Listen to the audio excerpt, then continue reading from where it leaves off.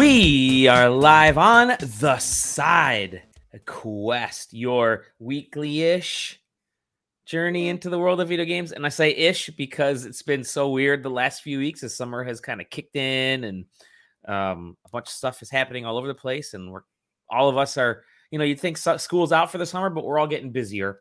I am Dolly Domofsky. Joining me right here to my left. You're right, JJ Holder. __J, the person you will see at PAX East. So make sure y'all woo him. West developers, West. Publishers. I mean PAX West and PAX East. Yeah, and PAX East. PAX I have gone 2 years in a row to PAX East, which I never thought in 1,000 years was going to be the thing. But you know what? It's fantastic. I always wanted to go to PAX East like just once just to get it out of the way because all you guys were on the East Coast and all the PAX guys or the JPAG guys were on the were doing the East one and nobody was coming to West. So I was like, one time I'm going to go to East, but you know what? Thank God. It's a good. I'm glad you guys tolerate me enough to let. And we're also tolerating this guy up here, Taylor Bliss. Yeah, we had no idea. He never said anything. He was showing up. So there he is.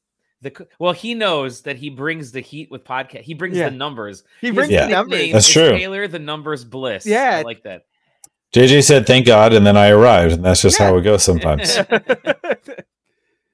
How are you guys doing? Well, first of all, JJ, we haven't seen you in about like 2.5 years, I think. Yeah, roughly. At least 24 months. Yeah. I'm married. I have 3 kids.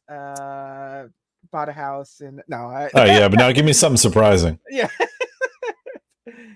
I've just been busy as shit. It's just been like I can't like the free time that I do get, I just want to like do nothing. So unfortunately that nothing involves sitting on this show with you guys. Even though I like it, I just want to curl up into a ball some days. It's been like that, I think, for me as well. It's like there's almost too much stuff going on, and you just want to sit back and be like, I just don't want to do anything. And I gotta say, Zelda, the game that I've been playing, and we'll talk about later, has been the perfect. I just want to do anything game on the planet. But Taylor, how are you doing, dude? Good to see you. I'm tired. Yeah, Taylor and I were talking. The podcast that it's just been Taylor and I, the last few episodes have been some of our highest number podcasts for maybe that's just, I don't know. We've been riding a little high, which is the reason why we're so happy to have you back, JJ. Yes. Help bring I got us to ground down. you. I got to keep you grounded. Hey, you posted there was one podcast in there that was like in the top 5. That was a JJ centric episode. Yes. The PAX West episode from last year, which was fantastic. So yeah. A lot to live up to, but hey, it's great to see you guys and great to see everybody that is a viewer and commenting, and we'll have a good time tonight. We have a few things to talk about. We're not going to go overboard because there is already plenty of discourse out there. Yeah, and we you co-streamed a portion of Games Fest already, and I had to stop because it was in the middle of my work day, right? And I had just got there was a bunch of stuff going on with my car. I had to leave work early so I could get home and make phone calls and sign paperwork I had a fender bender. I got sideswiped. I mentioned it in the Discord. So I had to be home and take care of insurance stuff. And I wanted to make sure I was home in time before the insurance place closed. So I took care of all that. And I got back home and I'm like, okay, hey, let's co-stream this thing. So I started the co-stream and like 25 minutes in, I just found it impossible to focus on work and try to co-stream at the same time. I'm like, I've got to get stuff done. Because I'm going tomorrow to the Summer Game Fest. And I'm like, I got to get shit done before I hike out. So, hey, Johnny was helping me co-stream. And I'm like, Johnny, sorry, bud. I gotta kill this one for now. Oh, bless Johnny. Bless Johnny. Johnny with awesome comic books. But so we had that little bit of a co-stream yesterday. We covered a little bit of it, but I did want to capture a couple of the stories. Let's reflect on it a little bit because at the end of the day, it was a headline only show, right? Yeah. Like aside from some of the few headlines, there wasn't that much that everybody has to really care about. Yeah. I don't think. No, I agree with you. And the thing with Jeff Keighley's shows. Now, granted, Jeff Keighley is, as much as we give him heck for poking the bear everywhere, he does do a great job at putting these shows together. He gets a lot of cool games, cool projects out there, but people don't go to these shows. And I've been to one of the Game Awards, and half the place was empty. And apparently at the Summer Game Fest, there were a ton of empty seats. They dropped the price to like $10 day of, and I think it was like $30 beforehand, $10 day of. And they were like third-party groups that essentially hire seat fillers and were giving away tickets on like Eventbrite and Reddit to fill it up, which is normal. These things happen, but sure. I mean, like, here's my thing: is that like you're not going to make money off of putting butts in seats on a single stage show. Yep. So, and like we all knew that this was gonna, like, I arrived at the show, so this is how this was gonna go, no matter what we did. But you look at what Summer Games Fest is, you look at what E3 was. E3 was the convention. It was the place where everybody was. It was the place where all the developers went. And it wasn't just some developers. It wasn't just like maybe we'll get one of the big boys. It was everybody was always there, and it was guaranteed. And that's the reason why people wanted to go, right? Yes. And stage shows or a single stage show wasn't the reason why people went. It was because they knew, as a result of what E3 was, that everybody was going to be there, but just as a byproduct of what it was as a show. Yeah. And as ironic as it is that Summer Games Fest is going to kind of enter this weird state where it can't succeed as what it wants to be because E3 doesn't exist. E3 can't exist because Summer Games Fest is pulling some of the. No, listen. I've spoken at length on this specific show about how E3 needs to reinvent itself as an actual insider trade show. So I don't mean to misrepresent that. No.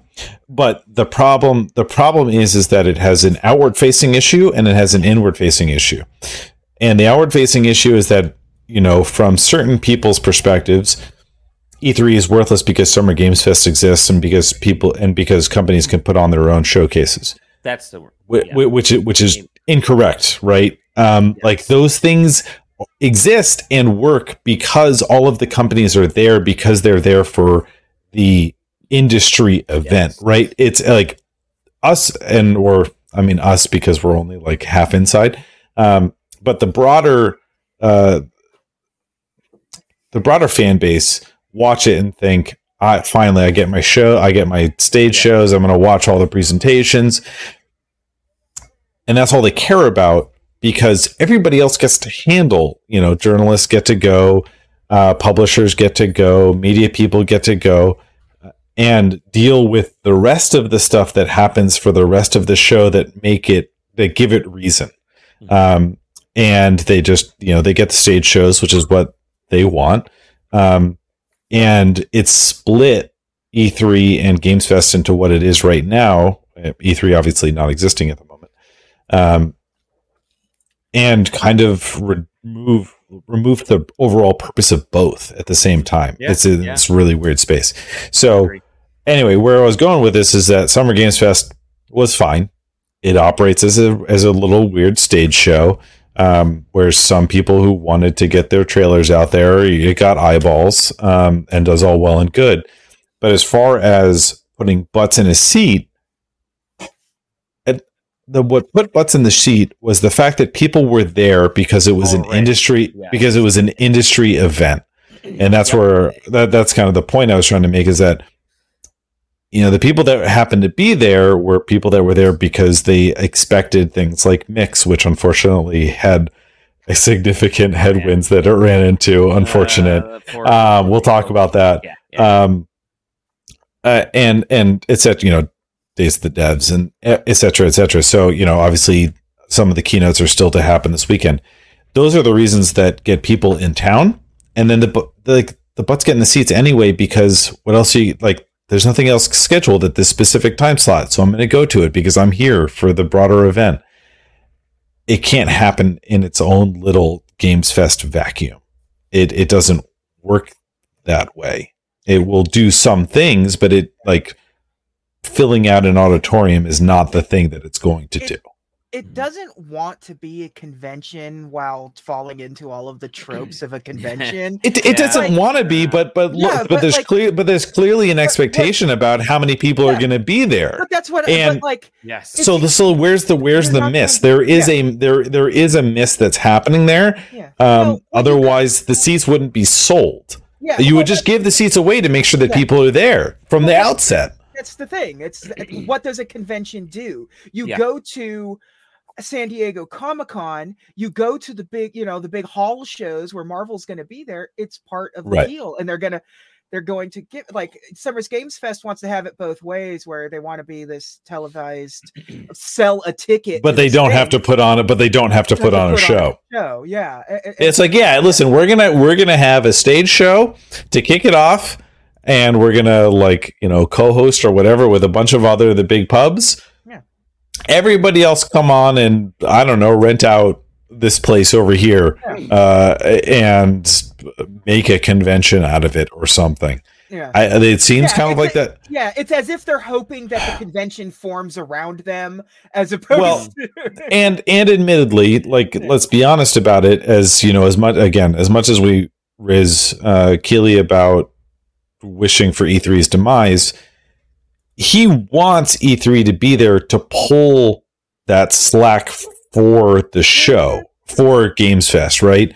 So when Games Fest he's been advertising Games Fest since literally the last one, or at the very least since the last Game Awards. No, he had ready to go when Games Fest ended. Sure, but it's that classic meme of like, memes if E3 gets canceled and memes if E3 doesn't get canceled, right? And he has both folders and both tweets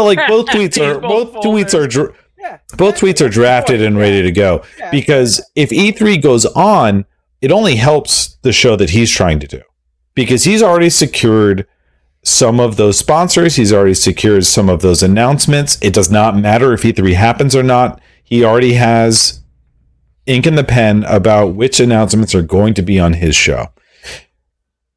If E3 happens, all it does is pull more people in, gets more people on that show. It balloons everything about what's going to happen in LA during that weekend or this week. So I would imagine that, as many jokes as happen, he probably would rather E3 go on to pull in more people and get more industry people there. I mean, that's my take on it. It's just like, it fell through. So you make your joke where you can, so that you can rile people up on Twitter, because that's what works, or something. I don't know. I'm not a media personality. That's just my take on it. So things are weird because Games Fest was planned, and because it's low scale enough, it was going to happen no matter what. No matter if E3 got canceled or not, he was going to do Summer Games Fest. And so what it became is odd, because he had to plan whether or not E3 happened. I guess that's my point. Mm-hmm. Because E3 didn't happen, you're going to have an audience issue, you're going to have an attendance issue, and that's the result. Or we saw what was the result of that scenario. That's those your thoughts, and you're sticking to it. No, well, I mean, I think I feel like it's great to see stuff on TV. It really is. These live streams and to see all this stuff, I think it's cool. And there are people for Summer Game Fest. They have the Days of Play. It's a mini convention, a mini expo that takes place, which is actually not near where Game Fest is. It's like halfway across town, which is where not the YouTube theater is. But for hands-on stuff, and they do it for 2 days. Yes, I think today and tomorrow. Now, the problem is it's very select media, which is, far fewer than anything at E3, right? And to your point, Taylor, the way that they filled those expos and filled those theaters in the past and made this kind of loud, raucous environment was because there were already a lot of people in town for a lot of different events. A Ubisoft conference is always filled. An EA conference is filled. A freaking Konami conference with Mr. Caffeine or whatever. All that stuff was always filled. You could not get in because there were tons of people already in town, whether it was industry folks or bloggers like us. And so not having that, I think it's I wouldn't say it's a shame or anything, but I think Jeff, part of the thing was he was actually hoping that E3 was going to happen, like to your point, because that would have actually filled up a lot of that theater for folks coming into town, setting up displays, setting up booths, and so on. But yeah, I mean, listen, I could be off base, and maybe Jeff really thought that his show was going to be enough to pull in that audience.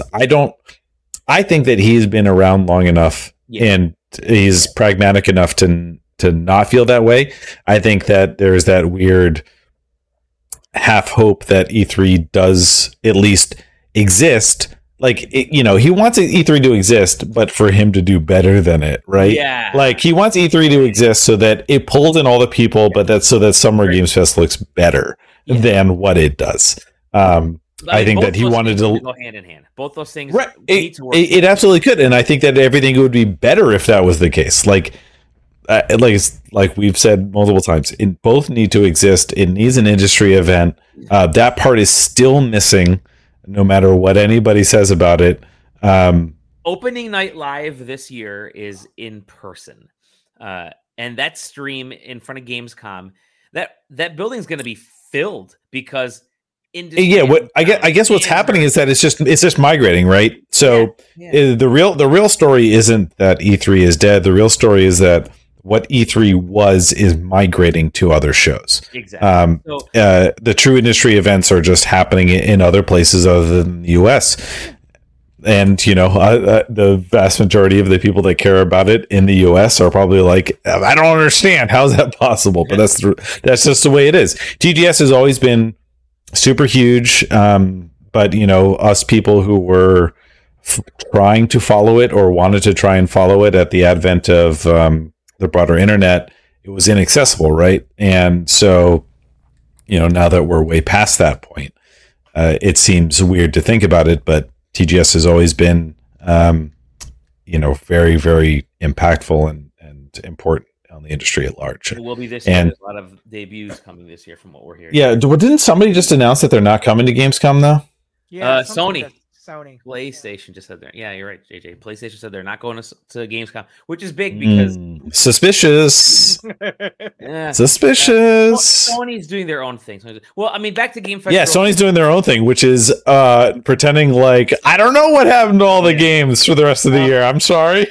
Back to Game Fest. I kind of just wanted to say, it's great that Keighley and his folks have sort of started this alternative, right? We needed it when there was no E3. We needed something, but you almost have to either go all in or scale back and work with E3 because right. Yeah, are you going to run the are you going to run the convention or not? Yeah. Either you're gonna do the whole thing with the Summer Game Fest, or it can't be just a quick little stage, and it's not just a series of events on a calendar because you're not putting on the Xbox Bethesda show. They don't need you, Jeff.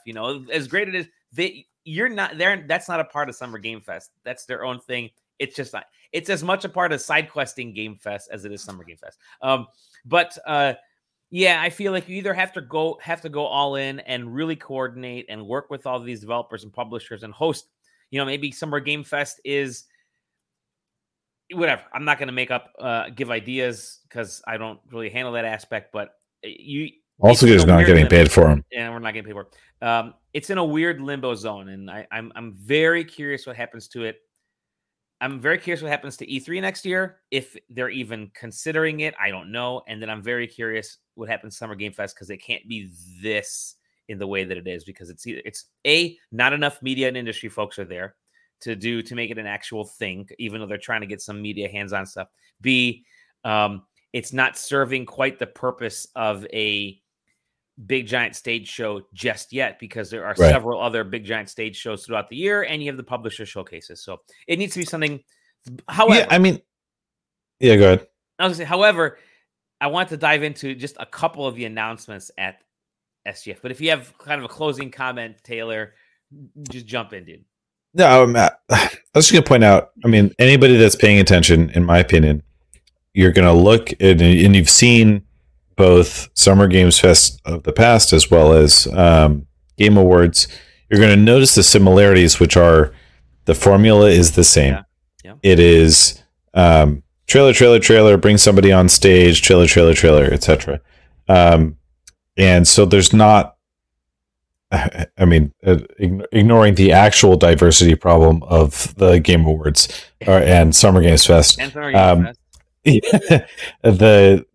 diversity of its presentation is also on display here, which is that it's the same show just in the summer and without awards. Yeah. Right. I mean, if you strip away the awards portions, it's almost identical. We do, and there's no musical number, I guess. Right? They have a band on the Game Awards. So, yeah, people just are like, people, it feels like, are so much more prone to getting bored by the same thing happening after the third year. As sad as that is, that, like, I don't know, like that's just the way it is. They need more variety in order to stay entranced by whatever magic is happening in the back end. So I don't know. I mean, I'm not going to rehash. E3 needs to, like, whatever it is right now. I'll give them the benefit of the doubt because of how still weird this year was. But if they try and do the same thing again next year, it's not going to be good. I don't think it's going to blow up in their face in a bad way, in my opinion. Any final thoughts on just Summer Game Fest and the whole thing in general, JJ? I don't give a shit. All right, good. No, the business of it. I get the trailers no matter what. I get to see the new things. I'm going to PAX to see the things that I want to see, i.e. the indie shit and all the weird stuff. And I no matter what they decide, I as a viewer am going to be getting the same content no matter what at the end of the day. So whatever the business is behind it, whatever's going on behind the scenes, whatever goes on in front of the scenes, I kind of I'm over it. Just figure it out and just get me trailers. And that's well, yeah. And that. I mean, I think that's in some ways like what I'm saying, just with like triple the words. It's just, it's missing the convention portion, which is what the PAXs are doing, right? It's what the Gamescoms are doing. And as much as E3 was losing its relevance, like Summer Games Fest is like already falling into the trope of like, okay, but why do I care about this summer show? All right, so this is the point where if E3 does not happen next year, I think you do a fucking PAX LA, or you have the Reed Pop folks work. Why not? For real? Give up the ghost and just let it be something else. Yep. Again, I mean, this is a complicated question because the ESA still has money, it still has influence, and what are they going to do? Yep. Well, that's the thing, though, with E3 joining up with Reed Pop and the ESA and PAX. At this point, you just need to combine those forces as Reed Pop. But yeah. All right, whatever. I'm done with it. You mentioned one thing, JJ, that you said, give me this, give me the trailers. There was a trailer. There were a bunch of trailers at Summer Game Fest. And I'm going to go great to worst. Okay. Three trailers that I want to go over. Okay. I can't wait to see what Dally's The first one is, Final Fantasy VII Rebirth, which fantastic tease earlier, by the way, I will say. I'm gonna close my eyes because I still haven't played the first part. Okay. Actually, I've never been. Yeah, spoilers for. Yeah, I've never beaten Final Fantasy VII at all. So okay, all right. Well, it deals with a guy named Sephiroth, and he has red hair. One-winged. One winged angel. He's a fun. Yeah. Anyways, they debuted the trailer for this. Total surprise because everybody was expecting us at the PlayStation Showcase, and it did not show up there. Well, and they also did that thing where they showed that that mobile game like midway through. So it kind of like made you be like, oh, this is the. Well, and then Jeff has the gall to go. So speaking of Final Fantasy, everyone's like, oh, we got a DoorDash deal. And apparently the groans were absolutely incredible. But let me tell you, Jeff did not miss a single ad spot. Let me tell you. Did not miss. God love him. But no, I'm excited for this. I have yet to complete Final Fantasy VII Remake. I've listen, the ending's been spoiled to me by everybody on SideQuesting, forcing it upon me, but I'm still going to play through it. And by everybody, you mean me and Zach talking about it. Yeah, and I will say, who knows? Maybe now that the weather's turned, what I do and while I wait for this for part 2 to inevitably come to PC, because it will. Yeah. I just have to be patient. Yep. Is maybe I go and play Final Fantasy VII out on the Mister. There you go. Do it. Ooh, the classic. You're going old school. Yeah, the original Final Fantasy VII. I definitely feel like 7 and the remake, like you will like the remake as its own thing, but you gain so much more from playing the original one first, because that's kind of what my perspective is. Me, the haver of so much time, as I illustrate multiple times on the podcast. So if it was like, it's going to be like, hey, did you do all the extra stuff? And, did you fight Ruby Weapon? And I got from point A to point B. Don't talk to me about anything in the middle. Yeah. Yeah. You got to get the ultimate God weapon, man. You got to. I don't actually. Did you combine Night of the Round with the thing that makes Night of the Round go 5 times in a row? No, I don't have 800 hours to watch the one attack. I definitely don't play these games that way. Here's what's really interesting about Final Fantasy VII Rebirth. While I'm excited about it, while I've, a lot of our theories seem to be panning out, it's coming out next winter, 2024, which that's what I've been saying. Everyone's like, man, that's really far out. Everyone said, Square Enix said next winter. I don't think they ever said winter 2023. They just said next winter. And I'm like, that's 2024. And they said, yesterday, they said it's 2024. But next winter in 2024 could be February.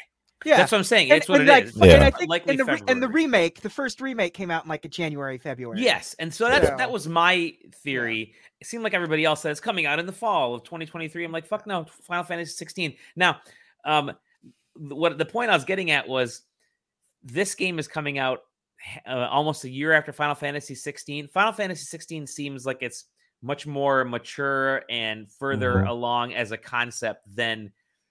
It surpassed Final Fantasy VII Remake and looks like Rebirth from just a conceptual standpoint. So while I'm excited for this, it already looks kind of aged. It's like, okay, I've already seen what's next in Final Fantasy, and that really looks cool to me. And I'm not quite sure if if what you guys predicted in the sense that it's a trilogy pans out, I feel like the numbers are gonna it's going to be on a downward. Yeah, I'm reversed here. Yeah. It's going to be on a downward trend there, where the first one is going to be the best selling. I don't know. Maybe they redeem it and it's just that good, but that's really long winded. Yeah, for a game like that. Yeah. Yep. Well, I wish them the best though. At this point, it's kind of, especially with how big Rebirth. Let me tell you the complete pack that they sell in 2027 is going to be tight, top notch. With them doing the Final Fantasy VII Rebirth on 2 discs and how Final Fantasy VII the story seems to be going, maybe it is just a 2-game set. I mean, maybe. I think that would be better. Yeah. In my opinion. I mean, a third game, because when did the first one come out? 2019? 2021? What was it? 2020? 2020 or 2019? I don't remember, man. 2019. It was PlayStation 4. Yeah. Oh, yeah. I think it was cross. Okay. No, actually, the PS5 version didn't come out till way later. Yeah. So maybe it was 2020, and then I don't even know. Who knows? It won our game of the year for the year, and I can't even remember what it was. Well, I mean, we do. Was it just called Final Fantasy Remake at the time? Yeah. Final Fantasy 7 Remake. Yeah. Yep. 2020. 2020. Okay. So okay. It was just before the pandemic started. It wasn't. So I'm just saying. I'm just saying, like, you know, like 4 years in between. Yeah. And like, I think it's completely reasonable. But if you're talking about 3 parts to complete a single game story and to go from, 2020 to 2028 to do it is, it's a long. That's a lot. That's a lot. That's a lot, man. Because you're talking about 2027. You're talking about one single game's story from 3 generations ago or 4 or whatever it is. Considering that the Final Fantasy IX remake is in production as well, and that could be getting announced pretty soon. But one game that's not a remake. This is so. Oh, yeah, good. That's right. We're talking about trailers. Yeah. Number like Final Fantasy VII Rebirth. Now, well, it was the final mark of the showcase, right? So it better be at the top. Something that was sort of in the middle of the showcase, and I was actually kind of digging after I saw it, and I think JJ you were into as well, is our boy Sonic Superstars. Wow, man! Imagine to be wrong so fast in your description. No, I was kind of interested in this game because it's a 4-player co-op Sonic game. Yeah, that's kind of the only thing about this that interests me because I want to know how that works. I like the visual style. I really like the visual style. The visuals are fine, but the visual style is fine. I'm just the bigger issue is what the visual style. It's what it suggests, which is that the feeling is not there. I've been burned by Sonic Team doing totally this side-scrolling thing so many times, and like just absolutely like whiffing it each and every time. Also co-op in Sonic ain't that good. Yeah, I want to see how this 4-player thing plays out because it ain't going to be like Mario. I was going to say they're trying to make it Mario, but it's not. But I mean, so like, listen, totally Sonic 2 did multiplayer best, where the second player is literally Tails and can't do anything, and if they fall off the screen, it doesn't matter, and then they come back. It's right, brother mode. Right, exactly. It was like it is but you can't implement a multiplayer in a Sonic game in another way and have it do what it's supposed to do. In my opinion, I don't like that tagline. I don't like classic feels. Classic. I think I think you guys are dumb, and it's going to be now. I hope. Listen. I hope for your sake that's the case. I just know that you're going to play it, and it's going to be like everything feels wrong in motion. Yeah, of course. Yeah. But I like 2D Sonic way more than 3D Sonic. I wish they would have made Mania 2. I just wish that was the thing. I wish they would have just done that as opposed to try and reinvent. Because I have zero faith in Sega proper. Well, Mania is getting its like deluxe big edition like in the next week or so. I think it comes out, right? So that's the Sonic Plus collection thing. Whatever it's called. Yeah, it doesn't have. It doesn't. It's just. I thought there was like a Sonic Mania collection, not a Sonic. Why would they? They've done like 3 Sonic Mania Plus collections in the past. Yeah, I don't know. It's yet another one. Now, the game that is lowest on my scale, which interests me from a conceptual standpoint, but the execution is killing me. And that is the Prince of Persia. Oh, boy. I want to put it on the record that this is a Dally list, not a side questing list. Like, this was not approved by a jury of his peers. Hey, it's happens you guys don't pop on podcasts. No, I am. I've been here every week. Yeah, it's true. I'm. What I like about this is I like 2D Prince of Persia. I'm glad they're going back to a 2D Prince of Persia. I think it's a cool thing, and I like I hate to say Metroidvania, but I like the idea of a Metroidvania. Visually, I don't like this game. I do not like the prince's design. Yes, yeah. When they first showcased this, I thought, oh, it's the Immortals game. It's a sequel to the Immortals game or something. And then I'm like, oh no, this is Prince of Persia. There Oh no, was there are more dislikes on Yeah. this than there are likes that has been reported. So there was a moment where I was because the way I watched this was put the YouTube stream on my phone and listen and sort of go to, because I was at work. And so I would go to it when I heard music that I recognized or a crowd reaction or like when I knew what it was going to be. And it was so listening to this, I thought it was going to be them putting the prince in Immortals. Yeah. For a minute, and then I like stop and look, and I'm like, oh no, this is just a bad looking Prince of Persia game. I'm like, is this Immortals? Then I thought, or no, this is one of the new Assassin's Creed games. And then I'm like, oh no, wait. Oh, they go back to the like weird side-scrolling Assassin's Creed, like that which China one. A few times. Yep. Because remember, there's always that rumor that like Assassin's Creed and Prince of Persia and Watch Dogs are all in sort of the same universe, and but I'll play this because it will inevitably be really cheap. Oh yeah, this is going to be like, it's going to be on Game Pass 100%. Oh yeah, what's really stupidly intriguing to me about this is the whole story behind this and the Sands of Time remake and everything else that's happening. Yeah, so right now. That was the first thing that struck me was even more than the design. Like, the design of this looks kind of bizarre, or like not bizarre. Off, it's missing a beat of something. It's missing. I'm going to tell you what.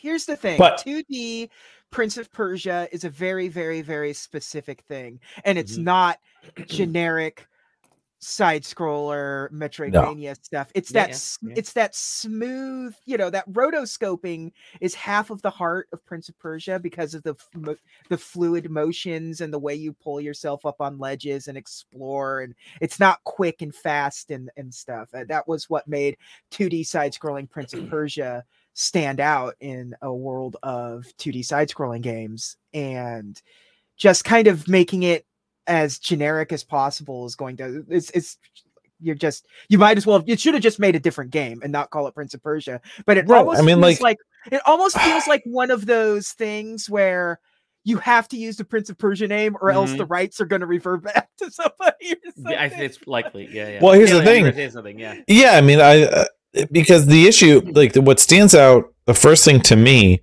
is that they announced a Prince of Persia game that's going to release before the Prince of Persia remake.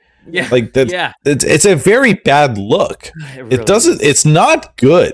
I actually think that you literally shelve this game and you don't show it. Yeah. Like I think it does more harm than good to show a different Prince of Persia game that you're going to make and release before the remake that you announced however many years ago that people did not like anyway. Yeah. I know that it sounds like it's like we got to put something out there. It's like, do you have to actually put a Prince of Persia game out there? I don't know. Like, we're so far removed from the golden time of when Prince of Persia was good at this point. Those people are old. We are those them, right? Like, right? Oh yeah. The people, the young people that are buying games don't give a shit about Prince of Persia anymore. They don't exist. Do you think anybody that's, say, 15 years younger than us would pick up Prince of Persia 2008 and enjoy it in any way? No. It exists as a good game because of the time that it was released in. Make another make Prince of Persia in the style of Rayman is all I'm saying. I was actually thinking that when it's like what could Ubisoft do to excite me, and I was like, one of those hand drawn Rayman. Yeah, like, they're so good, dude. Both of them. Because remember that was the whole thing they were doing, like Origins and Legends. This is our art series. They were going to be doing a lot more. Right. It was like small studios with hand. And everybody left. And everybody left, and so we never got him. But like a Prince of Persia in a hand drawn animated style. Would be sick, and it would sort of bring that soul that I was talking about that the original Prince of Persia's had, because you would be hand animating the movement of the prince. You know what? Prince of Persia. It's the subtitle, The Lost Crown. I'm letting you guys know he ain't finding it. No. He ain't staying lost. We need to zip along. Yeah, please. Tell Taylor that. I barely said a word during this show. You're gonna say more I'm words feisty. now. We're gonna talk about what we've been playing. We're gonna talk about a little bit about what we've been playing, and then we're gonna end with opening up some Pokemon cards. Yeah, me and Dally got. We'll get JJ. Yeah, I didn't partake. Here, let me send you a pic. JJ please. has been playing Street Fighter, and I want. Oh fuck yeah! I've been playing Street Fighter 6. I'll be back. Yeah, knock yourself out. Quickly. Street Fighter 6 rules, man. This game's great. It is.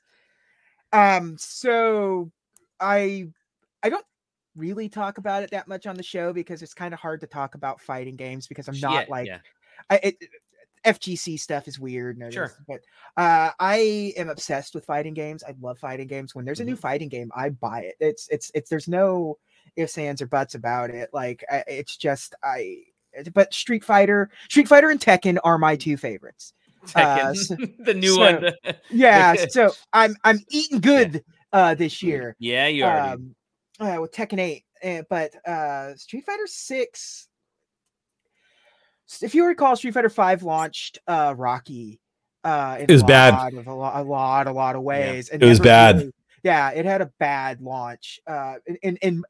In innumerable ways. Like it took an entire second version of the game to redeem itself. And even that, it took like a version and a half to like get to sort of like a parody of what you would expect a Street Fighter arcade like was only the first step that it took. Yeah, exactly. It was rough, and I'm not even just talking about roster stuff. We're talking about quality of life stuff and net code and things. Like it took a long time for Street Fighter 5 to be useful to anybody. Street Fighter 6 has launched in really good shape out the gate. It's got some it's fully featured. It's got like a crazy story mode. Features. It's got the arcade mode. It's a small roster, but not as small as some of the sort of haters will kind of have you lead to believe. You know, it's purposefully a quote unquote small roster right now. Yeah. But like I like that the way that they split it between like new guys, old guys.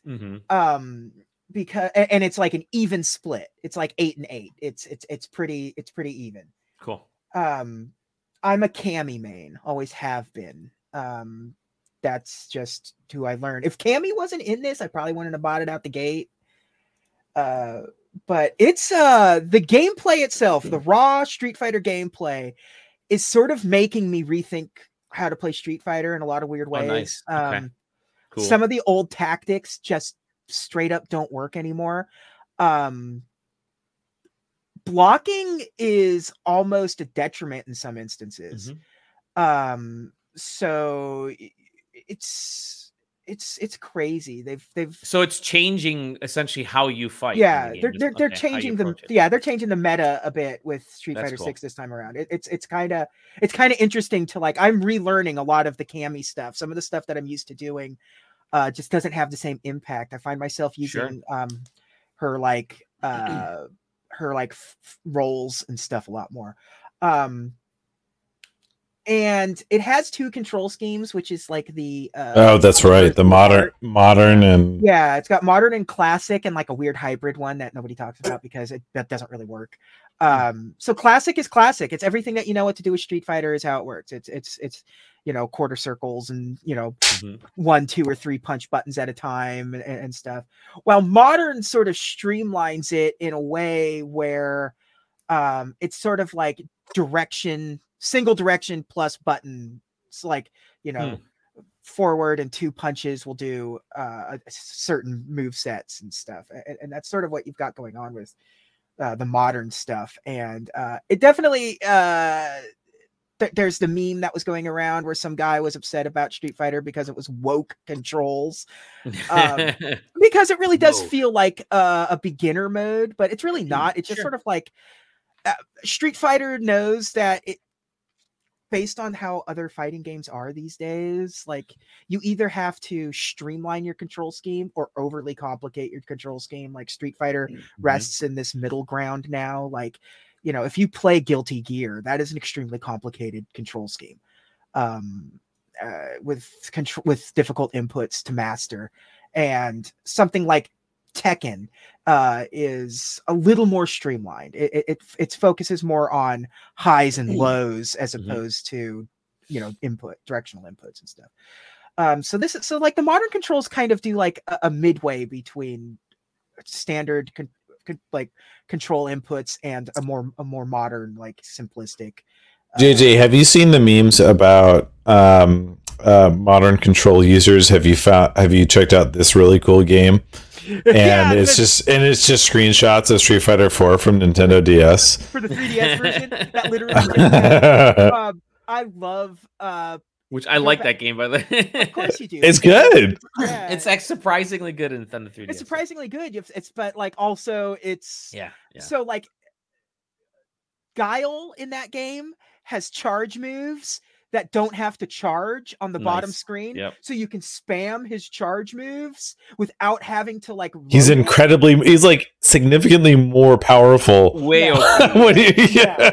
So in like, this continue about 6. Oh no. Okay, so what were you gonna say in this and then well, no, I mean, I was saying you were talking about the controls in this, and my curiosity is how you think somebody playing classic controls versus somebody playing modern controls, how you think those have you done that? Have you I've definitely because it also tells you, and you know when somebody's using because stuff. If you're good at Street Fighter, it's not gonna matter. The moves are the same. Just because somebody can pull them off easier, that typically wouldn't be able to. It's not going to really have an effect on you if you're, especially like the high level players aren't going to adapt this.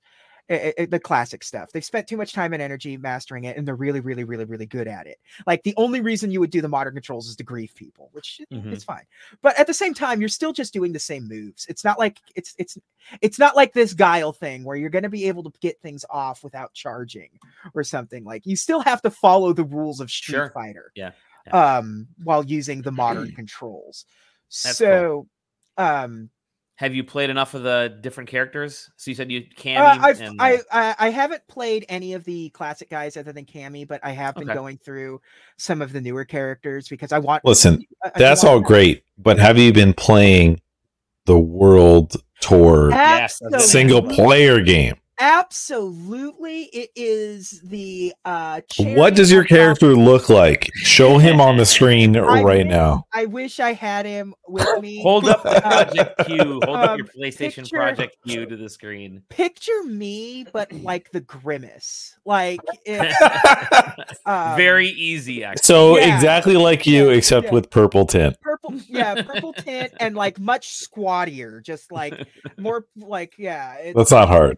Yeah, it's very easy to picture what my dude looks like. And it's so good, man. It's like it doesn't stop being funny every time you're like in this world and your fucking goblin comes waddling onto the screen. I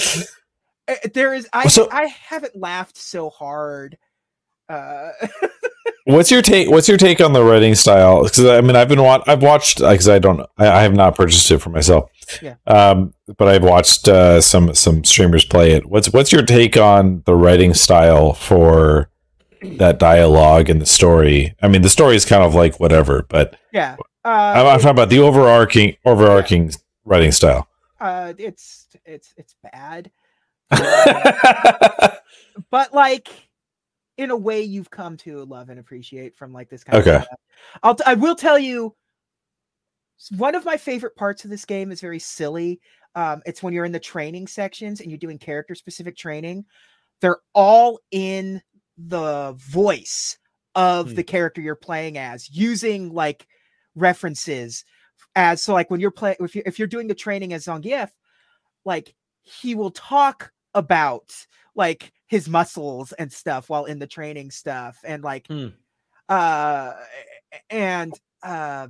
it's just really charming. Like everyone has their like personality that is really, really well defined, and also Ryu's new personality of I'm a really good fighter that doesn't know how to use a cell phone is incredible. Just he's like a weird old man. I love it. I love it so much.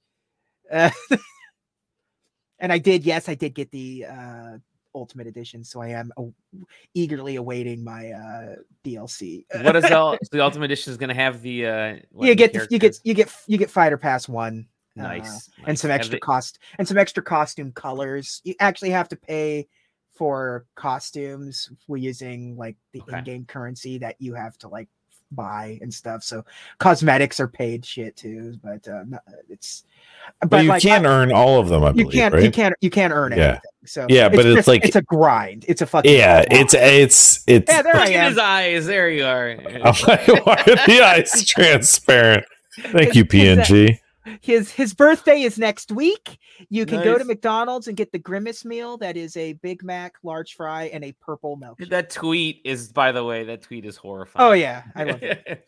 All right, so Street Fighter 6, and also I will say, like, if you have a passing interest in Street Fighter, but aren't good at it, I recommend picking it up. I think the modern controls will mean a lot to some people. I'm not just that, but like, you know, as much as like I set you up for the joke or for the dunk on how dumb the writing is for World Tour, like very few Street Fighters offer that experience of a meaningful thing to do with a character that you can create and also use all the movesets that you put into that character exist within the game. It's not like you're making up stuff that doesn't translate. Yeah, exactly.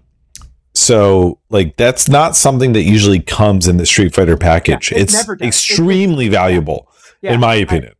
This definitely, they went above and beyond to make learning the game a priority in this particular game.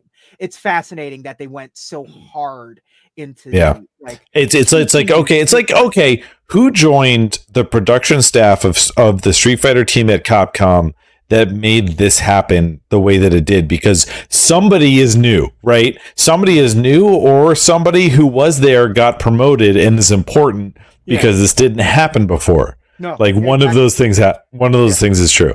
Yeah.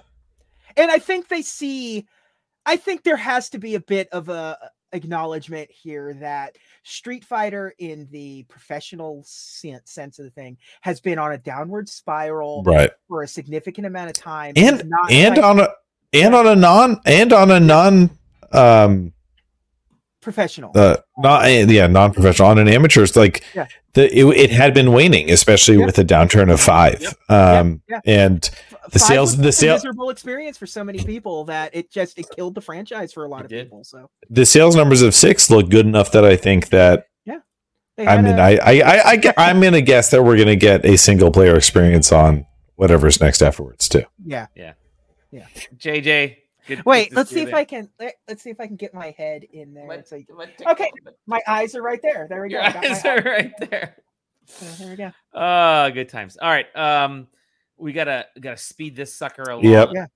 Don't worry. We got Taylor. This will be fast. What do you got? What do you think I got? Zelda. Yeah. Okay. Right. I ain't played shit. I can talk about this because that's the other thing I've been playing. Okay. I ain't been playing. You start. You start, because literally the last time that I was on the show, I talked about this the first time. So I mean, like, Street Fighter derailed my Zelda playing, but like I just finished the third of those. Okay. The shrine things. Shrines. I just beat the water one. So I'm just How many have you done then? 3. Okay. So I'm just jotting down some. 2 more than me. That's 2 more than. I'm just jotting down some notes.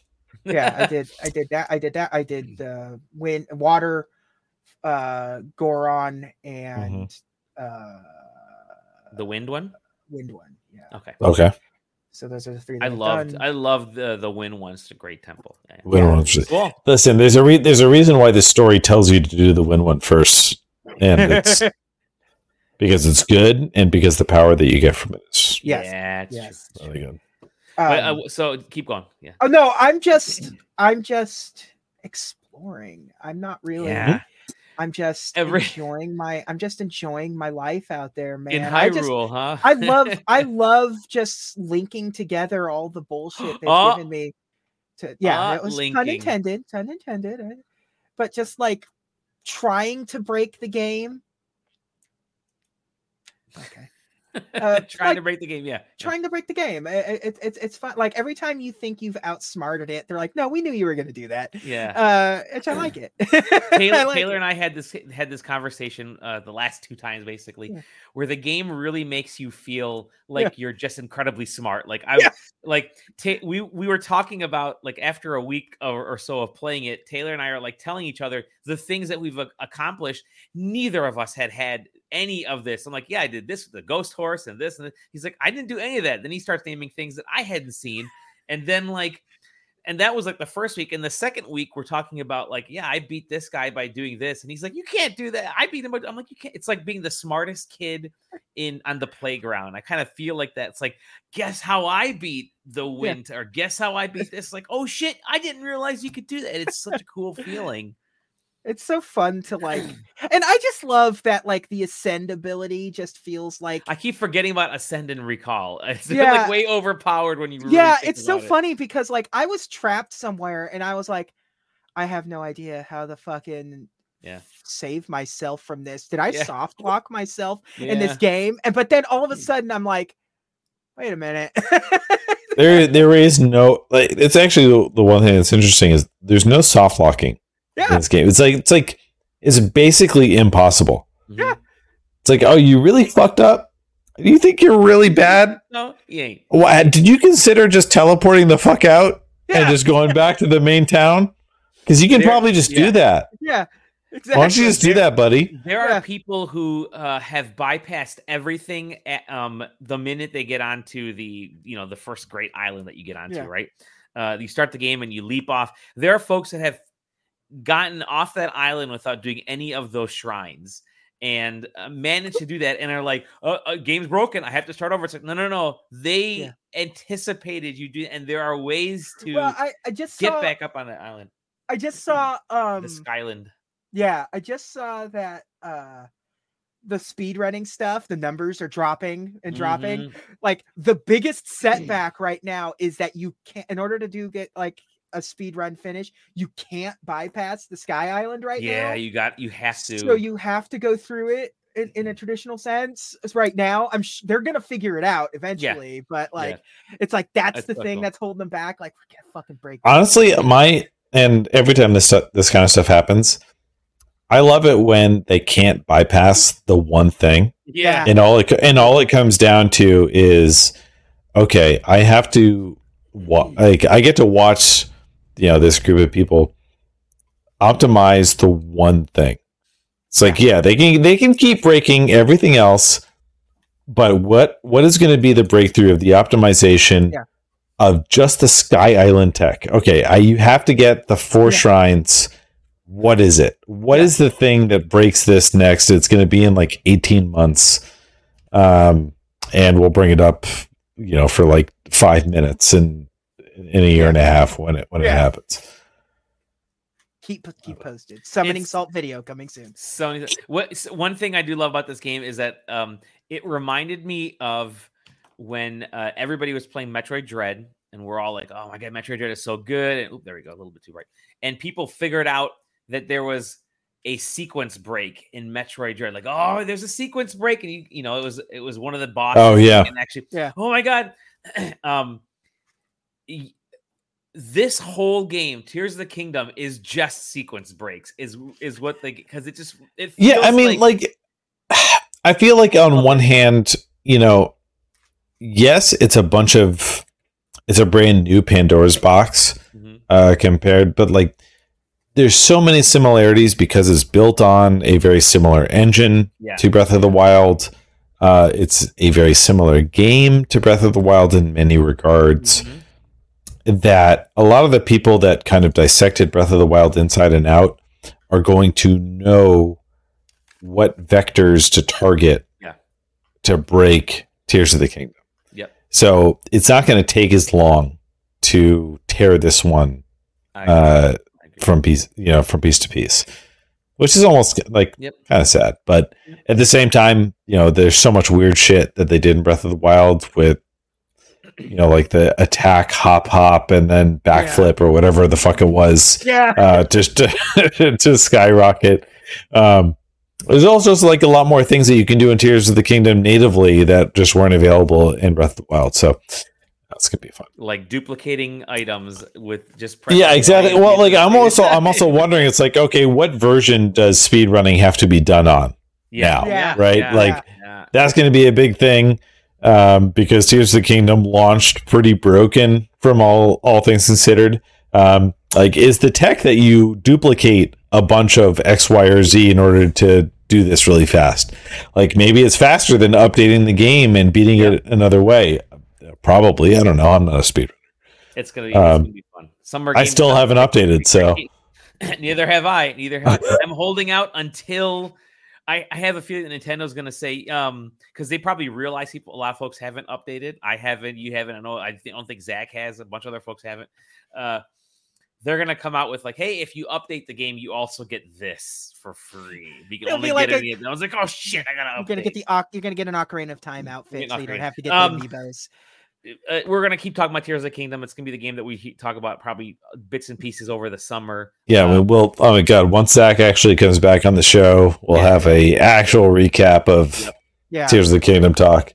But the last segment of this episode that we want to talk about, JJ brought it up. I think it was a great idea. He got me to go out and buy these Pokemon cards.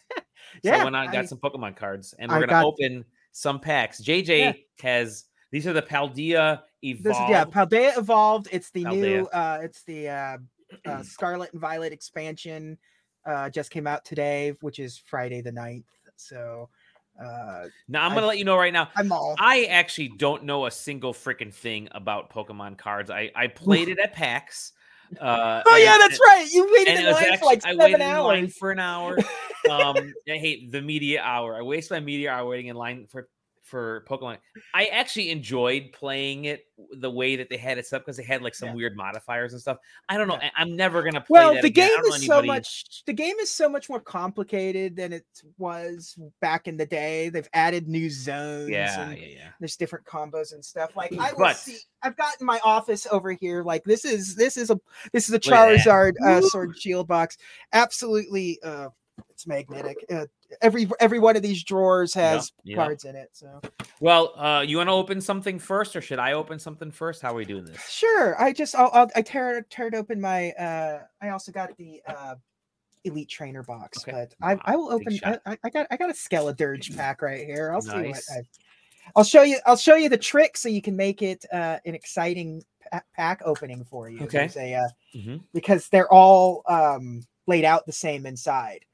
So if you open them up and move things around a certain way, I'm gonna bump you up in size here. Yeah, that's what they all say. He used his teeth. I'm waiting for. Yeah, I was gonna say I'm waiting for my bump up in size. Yay! So you get rid of the code card. The 3 on the back, you move to the very front. Oh, interesting. And so the back card after that will be a foil. Oh, they've changed it, so never mind. It's different now. You're talking shit. Shit now. It used to be 3 to the back, throw away the energy, because nobody gives a shit about energy, and then the last 2 cards will be the reverse hollow and your rare. But it's not that this time. What did you get, dude? What'd you get? I got basic energy. Nobody cares. Clavel, Dunsparce, Noibat, Pelipper, Toxicroak. We got the a reverse hollow of the Mario Mushroom. The House. mushroom. I got a reverse hollow of Oricoro. Okay. And a regular hollow of Tinkatron. So what's the reverse and regular? What's the difference? Okay, so a reverse is, if you'll see on these, the card itself is foil, while the picture is not. And every card in the series has a standard and a reverse hollow. They're not, All right, we have more viewers right now. Okay, now I'm gonna open up a pack. That's your first pack? That's my first pack, yeah. All right. Here's some ASMR. We're gonna rip open this thing here. So I got this pack with my boy on the cover. Okay, I got to look at this thing. Okay, here we go. Throw that out. Okay, can you guys hear that? Oh, yes. Yeah, you don't have to ask. Thank you, though. Can I bite it too? No, I will not. Yeah. No. Here we go. I'm gonna do this. My arm is my hand is injured. My hand's still injured from stuff. Okay, here we go. Open from stuff. Thanks. Yeah, thank you. Sprained my hand. Empty bag gone. All right. First card. I got Quaxley. Oh, let me switch to this screen. There you go. Go big. Quaxley. Look at your OG Quaxley. Basic. Yeah. Charcadet. Oh yeah. Relor. Boo, the dung beetle. Tadbulb. Spidops. Look at that Spidops. I like Spidops. I like Spidops too. Pyroar. I like Pyroar. I like Pyroar. One of my mains. Cool. I use Pyroar all the time. Florigato. Domo arigato, Mr. Florigato. Okay. I have my reverse hollow is Raichu. Oh, that's a good one. Look at that. And then I have another reverse hollow. You get two reverses in a pack. Litleo, little boy Litleo. Oh, little Litleo. And then I got Boss's Orders and Basic Energy. Okay. Oh, Boss's Orders. So the cards that I'm always looking for nowadays. The cards that I'm always looking for nowadays are the art rares and full art cards. Like there are reverse hollow Zaddy. Yeah. I got this one actually opened on me without. All right, JJ's turn to do the next one. Let's do it, JJ. So what do we got? We got good old Delibird. That's my name. It's my name. Delibird. That's what you're getting. Yeah. Oh, here. This is my name, Super Rod. Okay. Speaking of growing in size. Yeah. Love Disc, which I hate. That's Taylor's name. Yeah. Snover. All right. Miss Magius. Nice. Grusha. Oh, one of my new favorites. It's Bramblegast. It's like it's like a demon tumbleweed. It's so fucking cool. Reverse hollow of Krogunk. Krogunk is badass. I like Krogunk. Yeah. Reverse hollow of Electrode. Okay. The two that I keep collecting in Pokemon Go over here. Yeah. And a full hollow of Tyranitar. Oh, nice. And a psychic energy. That's sick. So they just made it straight up without needing to change anything now. You don't have to throw the energy away. Yeah, okay. Nice. Energy's at the back. Sick. All right, now I'm gonna open up this one. Yeah. Let's just do 3 packs and we don't have Yeah. All right. That way we don't waste Taylor's time and I can get to work on other stuff. All right. Pokemon. Ooh, that's another code card. I got Fuecoco. Fuecoco. Wattrell. Oh, I love this guy. Tinkatink. Tinkatink, yeah, with his little rattle. Yeah. Tink. Shroodle. Pelipper. Oh, Fletchinder. I kind of like Fletchinder. Fletchinder's a neat card. Vigoroth. Oh, here we go. Miss Drevis. I like Miss Drevis. I'm obviously that's special. I'm obviously I don't have any hollow energy in it. Slacking. I guess slacking. Monkey. Yeah. And then Mimikyu. My favorite. Mimikyu's my modern favorite. Yeah. I love Mimikyu. And then also some basic energy, of course. Nice. All right, your next pack. Who do I want to do? Oh, I'm gonna do the pack that has the crazy saber-toothed tiger with swords on it, which is always a Pokemon. Pokemon's starting to like really go into Digimon territory with some of their shit these days. So they need to be careful out there. All right, code. I actually use those. We got Quaxley. I think it's the same deck that you. I think it's the same deck that you had earlier because there's Charcadet. Charcaday. Pronounced Charcaday. There's Relor. Yeah. Do they really do the same exact card layout? Tadpole. There it is. Yep. Now it's oh my god. Now it's actually it's because deviating. now I got Oranguru. Okay. Yeah. But that was the exact same layout for a that while. was bizarre. Yeah. We got Electrode. You got another Electrode? This one's non-reverse. Okay. I got Vigoroth. Okay. Which sounds like a Lovecraftian name. Oh shit. Crocolore. Okay, cool. I got a full art trainer. Ooh, Dendra. Foil. These are actually there's this thing called the waifu effect in Pokemon cards right now. Full art like trainer and support cards tend to be like extremely valuable. So This is number 266 of 193. So if that lets you know how many specials there are, secret cards there are here. And then my favorite so far of the pack is full art. Oh, dude. Skeledirge. Love it. EX. Love it. That's good art. That is good art. That is an incredible pack. That actually is a really fucking good pack. Now it's my turn now. I'm going to open my last pack as well. Hey, guess what? It's actually not Pokemon. My last pack is March of the Machine from Magic the Gathering. I actually do have one more Pokemon pack. I'm saving it for myself. I'm going to open up this March of the Machine right here. Let's open this guy. Yeah, I don't think I've opened I haven't opened a Magic pack in over 20 years. I bought the Junji Ito cards on their Secret Lair stuff. Oh, nice. Those were the Magic cards that I bought since high school. Got it. Yeah. All right, got Lotus. No, just kidding. I got the One Ring. Wow. Yeah. I got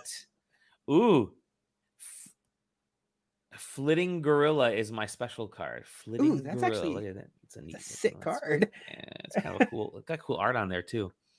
I like it. I got Polukranos, the Engine of Ruin. I have Fearja, Judge of Valor. I don't know anything about these cards, but we'll see here. I have that was Filja was like flipped around, which is interesting. It's got a different border on that too. Nice. I have Bellinon, whatever the war anthem is. Classic Bellinon. Classic Bellinon. Skyclave, Glistening Goremonger. That's JJ's nickname. Yeah, I'd be okay with that, honestly. Yeah. The Glistening Goremonger. Here's Taylor's Streetwise Negotiator. True, actually. This is actually me in the 90s, the Mutagen Connoisseur. Infected Defector. That's Zach. Yeah, I was gonna say the same, unfortunately, but that's true. Here's Johnny, the Marauding Dreadship. It's actually kind of cool. That's a neat looking card. I like that one. The Converter Beast. Ooh. And then finally, Mountain. I got a Mountain, so there you go. Cool. And I got you always need some mana. You need some mana, baby. Nice. Couple nice looking cards in there. I don't know anything about Magic, but anymore. I play it on a rare occasion. I will pop it on and all right. So I was just looking at, just looking it up, and this Dendra full art card is pretty much paid for the entire outing. So nice, excellent. There you go. If you happen to sell that card, it will pretty much pay. Yeah. Certainly, he's going to sell it, right? Certainly, he's going to. Of course, surely. Of course. Well, certainly, we're going to let all of you go on this beautiful Friday evening. Look at that, an hour and 13 minutes right there. It's been a joy. Please head on over to our Discord, hop in, talk to us a little bit. I will be out in LA doing Xbox and Square Enix and Ubisoft and a couple other little things here and there. No, Ubisoft. Couple little. Are you making any special trips, Deli? Are you stopping by any of the sites? I would like to, but maybe on Tuesday. But I didn't book anything ahead of time, so likely not. I'm sure it's gonna be fine. Just show up. You're gonna be. It's gonna be great. I know Mario. I've seen his movie. Yeah. Mr. Mario, I'm here to see your. Just go to Universal. Just go to Universal. You'll be right there. But I'll report back with stuff, hopefully, and maybe I'll record something when I'm there. But either way, thank you again for joining us all. Thank you, Taylor. Thank you, JJ. Thank you to all of our viewers and all the folks that were chiming in. At the very minimum, Exaggeramoose and our good friend Corey. Yeah, for showing it. I will definitely when I remember, I will post a photo of my Street Fighter goon.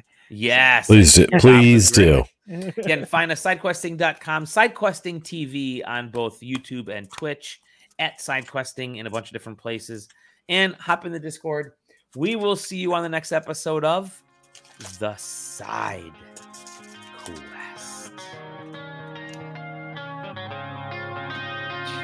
Choices kill my head. In a day now disappear.